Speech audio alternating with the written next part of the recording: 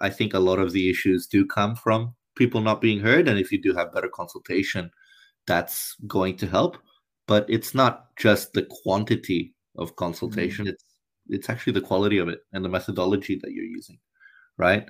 And it's not just the fact that there's programs happening. Sure, it's great. You can run tens of thousands of programs, but if they don't have the right methodology or have the right accessibility, then they're not going to be used. If, for example, even in the city of Ride, if you look at our social plan, you'll see that mental health and social isolation are one of the biggest issues that young people are facing in the area. Something around, according to service providers, 70% of young people are facing. Despite that, our usage rates for mental health services are at about 7%. 7%, like that's it, of the entire capacity of the mental health service, only 7% of it is being used. Wow. Why do you think this happens?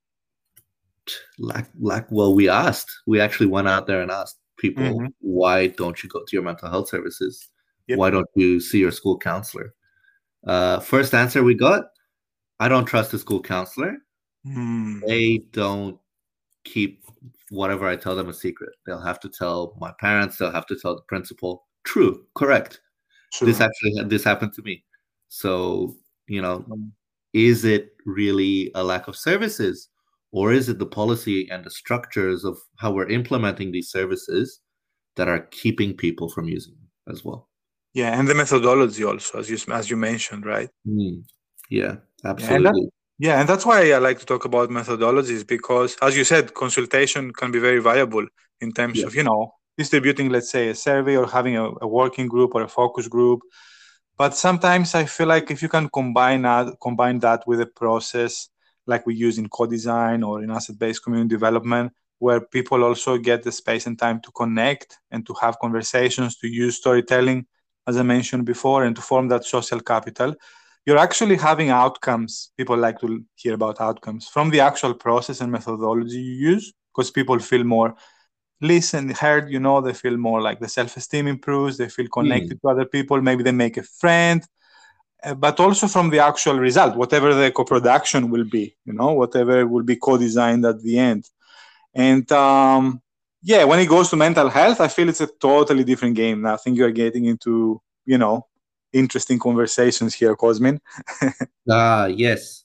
Well, I personally, the way that I see it, I think that community development, outreach services, mental health, if we want to take a more holistic approach at resolving all of this, I think all of it should be intertwined. I agree. Actually, I don't know if you know, and people don't know probably, because in social media I talk about my social enterprise, Soul Gen and community development, but I'm a counselor, and I'm actually on the side of running my social enterprise. I do crisis counseling, like critical incident counseling. So I go to organizations, I go to detention centers, I go to different industries, and I hold like space for people one-on-one or group in times of crisis. So I see, in times of grief, in times of redundancy. And the reason I'm so passionate about community development is because I realize how important that is, I'll give you an example, a very quick example. I've been to a school in the South Coast, like where something happens with a teacher. I can't say the place, in terms of confidentiality. But I've seen the difference between a school in South Coast where the whole community mobilizes to help the actual teacher and the family, and you see everyone there caring and being there, being a small community, versus the impact of people, falling into cracks and breaking down and in a system where there is not enough humanity, in, let's say, in Sydney. So I've seen these examples, but I also know in terms of my own mental health and of the work that I do, how important it is like to come in a safe space and have an opportunity to share what you're going through. I think this is very powerful, and I don't know if this is happening enough. I was actually doing a survey through a Roselle Neighborhood Center project we're co-designing, an environmental cafe through a consultation and co-design. And young people talked about safe space repeatedly. They talked about safe space. And I also saw a post in LinkedIn about from Mayan. I know you're involved with Mayan. And part of the project, and you can talk a bit more about that, was also, I think I saw like radical care and safe space, wasn't it? That's exactly right. Yeah. So talk to me a bit about that, about your journey. You talked about RIDE, the council, the gap that you saw, how you started Zoomers for Change, and I'm sure there is more story there. But I think also you're involved with Mayan, aren't you? That's correct. Yeah, I'm a Mayan youth ambassador. There's many of us, and very proud to be part of such a great team. Really, I think if you are a young person and you are new to this country, you've moved to this country, Mayan is a great space to really just get in touch with your roots and not in a sense of, well, your roots as, well, how do I put it, really? Mayan is just a great place to get back in touch with yourself, really, and explore who you are as an individual. And they allow you for you to do that. And I think that coming back to a safe space, I think that's what a safe space is really all about. Generally, I think sometimes people have this idea that a safe space can be based on censorship and can be based on limiting how we're allowed to explore our feelings. And actually, in a workshop that we were doing just this last weekend, we had one of these situations where a participant in the program was not, was wondering what's appropriate to share. Like, can I share my trauma with everyone, or is this a safe space? Do I have to rephrase my trauma? And that's actually it. I think in a safe space, that is ultimately determined by the participants. And the best thing that you can do as a facilitator, and really as anyone trying to build a safe space, is to open up people's capacity for hearing difficult conversations whilst still feeling safe. So it's actually, I would like to rephrase it and call it more of a brave space than a safe space. I love that. Because I feel like, sometimes we do take a safety position, but it comes from a place of fear, from a place of what if something goes wrong, and it doesn't give the dignity of risk to people. It's just giving in. It's just giving in my opinion. And it's about also denying yourself, and your trauma, because if they ask you to be involved sometimes, share your story in a conference, let's say, I'm just giving different examples, and talk about yourself, embrace your culture. If you are not allowed, if you don't have permission, invisibly or visibly to talk about some aspects, how can that be a transformational space? And I'm not saying everyone should start talking about everything and talking about their trauma anywhere. I'm not saying that. It does require, as you mentioned, good facilitation and particular skills to be able to hold space for those brave conversations to take place. I also think it depends on the culture, because back in Romania, I mean, let's talk about culture. I'm Greek, you're Romanian, so let's do it. Yeah, like I don't know how it is in Greece, but in Romania, people love to complain, and they will talk about anything that happened to them, about their trauma, about their terrible childhood, about the fact that they don't have enough money to pay for rent, to anyone, and actually people are very open about how terrible life is for them. So that is actually a question. How does that change society? And is it actually okay to maybe be more open about talking about our trauma, and how, maybe is Australian society not open enough? Yeah, that's a great question. Look, I think, I've done some work in the mental health sector in the past. And for example, for the Greek community, even though Greeks, we also like to complain, Yeah. We are neighbors after all in Europe. We found though that Greek people are open to discuss mental health, because there is also stigma, in Greece, in the Greek culture many times, in terms of, talking about mental health, and, being open about talking about, if people are having issues or challenges. We found that theater is a very safe platform to do so. So when I was working in partners in recovery in the past, we used playback theater. We used different type of artistic interventions to get people to see something and remove the stigma and connect to that through someone else's story, and then talk about their own selves.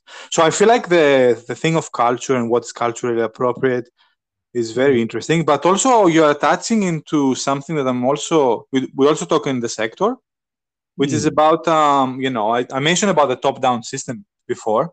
Yep. But I also we have to acknowledge that we also operate in a very paternalistic, Eurocentric, white system in Australia many times, and this is something that we're also trying to hack, right? Where I see a lot of people saying the right things, but are we walking the talk? Are we really opening up to have those conversations about culture, about mental health, about what do you think? That's actually a really good question. And yeah, it actually, if you want to really raise the bar on what walking the walk really means, I think a lot of us are going in with a model of what we think is right. Going in with, as you already said, solutions that we are coming up with outside of the community or situation that we're actually seeking to address. And we're trying to almost adopt a kind of blueprint approach to solving community issues, which by their very definition of community issues are each unique to their community, right? So that is actually a very good question, and is it one brought up? And I think, if I had to answer it and make a judgment call, I'd probably say, no, we're not really doing it in the best holistic way, or at least the sector as a whole is not, Yes, and the majority of the sector, because there are examples, as you mentioned, of organizations and councils who are trying to do it. Yeah, exactly. People, like your experience in Mayan. So I want to ask you about that, because I think we talk about theory. It's good to also ground it to examples, and from organizations and different experiences, especially for you as a young person. Yeah. I just want to say, I think a big part of why that is part of the funding models. A lot of organizations wouldn't get their programs through unless they applied for a grant, and it's hard to apply for a grant and get it unless you know what your program's going to look like. But what if the first step of your program is actually to find out what your program looks like and do that in partnership with community? But then, of course, the problem is, how do you describe that on a grant application? I think there are ways, Cosmin. I've been having this conversation with other people, even from different councils. There are ways to, there are methodologies, there are evidence on this type of approach that are more participatory, co-design with community. For example, the Harwood approach that involves community conversations, and we use that in different spaces. The question is, for me and for other colleagues of mine, we are talking a lot about mindset. Are people aware that we're operating in this top-down, quite as you said, interventional system, almost like a medical model that sees an issue and tries to solve it, cure it, and B, if we are aware, is there enough information and support out there for people to start developing this work without risking, everything, without risking funding? I'll give you an example. When I was invited as a consultant, to work with young people through the Roselle Neighborhood Center, the funding came from NDIS. So the organization was making more income from NDIS, and I'm honest with you, and the CEO is honest, from Roselle Neighborhood Center, and they got some of this income, a part of that, to fund genuine youth and community development. So what I'm saying, Cosmin, and maybe I'm wrong, feel free to disagree, is that when there is a way, when there is a will, sometimes there is a way. But is there a will? That's my question. And that's why I like to create and have those conversations like we're having today. Because for some people, they may have never experienced a conversation like this, right? Yeah, that's exactly it. And the best thing you can do is go out there and keep having conversations if you are in the space. And, for example, if you're in a similar spot to what Zoomers for Change is, Mm-hmm. If you're in an area without much infrastructure or real sector for community development and youth development specifically, the best thing you can do is probably getting, if it's youth, getting young people in a room, hearing, getting them to think aspirationally and actually empowering them to, take the first steps to building change, to build that will, really, because you raised a very good point. If there's a will, there's a way. So often there isn't a will, and I think it is time for us to really get thinking about how we increase that will in the sector everywhere. Yes. And I totally agree, and I, admire the work that you do with the Zoomers for Change. I want to go back to something you mentioned at the beginning, at the very beginning. Remember the question about what do you do to get people to listen? Yep. We say in ABCD, like one of the mentors, like Peter Kenyon. It's very, he's a community enthusiast and he travels the world working with the asset-based community development. He said, let's not wait for the white cavalry to save us. And he said that because he wanted to make a point that sometimes, it's important to, and I believe that it's important to advocate, to change the system, to reform policies. I do agree with that. It's very important. That's how, business is conducted, community is conducted. But some other times I feel it's also important to be a bit of a change maker yourself, as you're doing with Zoomers for Change, and to go on a different journey and to create something new, and then to share that with others. So my like ultimate answer is both. It's important to find ways to crack and hack the system and influence things. And I admire people who do that every day, They go to the parliament, they talk to their MPs, they go to these forums, they advocate. That's not easy. I wouldn't do that. I'm not doing that. But I also feel, a lot of innovation is needed in terms of youth-led and community-led programs, social enterprises, and find ways to empower ourselves and our communities and young people to lead the change they want in their communities. I know it's a process, but I feel maybe it's the way to go. Absolutely. I think that, a big part of the issue of what we've always been talking about here is the very nature of that top-down approach being restricted from new people coming into the sector and changing how, you do things. And really, I think the only way that you can come in and actually change things and create something new and build something for your community when the top isn't up for it is exactly as you said, to go and do it on your own, see if you can do it as a grassroots initiative. And actually, if you do achieve that, perhaps you might not get as much funding, perhaps you might not get as much industry recognition or anything like that. But the truth is, I think you would have done far more work and far more impact, even if less people showed up. Because you are just limitless in your methodology.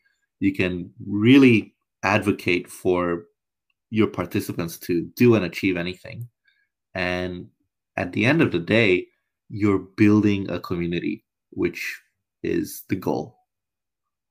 Amazing. And I think at the end of it, also like super confident and having a good night's sleep, right? By living with your values as you are doing, isn't it? Well, whoever can have a good night's sleep during lockdown. Yes. Yes. When it's not the lockdown. But I'm saying that, Cosmin, because even talking to you, I'm really admiring how confident you are and how wise. And I'm sure that it's because you have also had the courage or lack or opportunity, to take a risk and, do something about the issue you saw and start something new, right?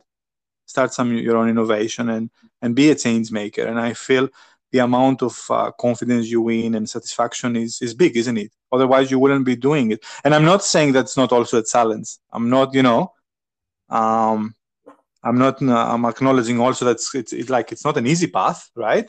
Well, it's very but difficult. it's a rewarding one. Yeah.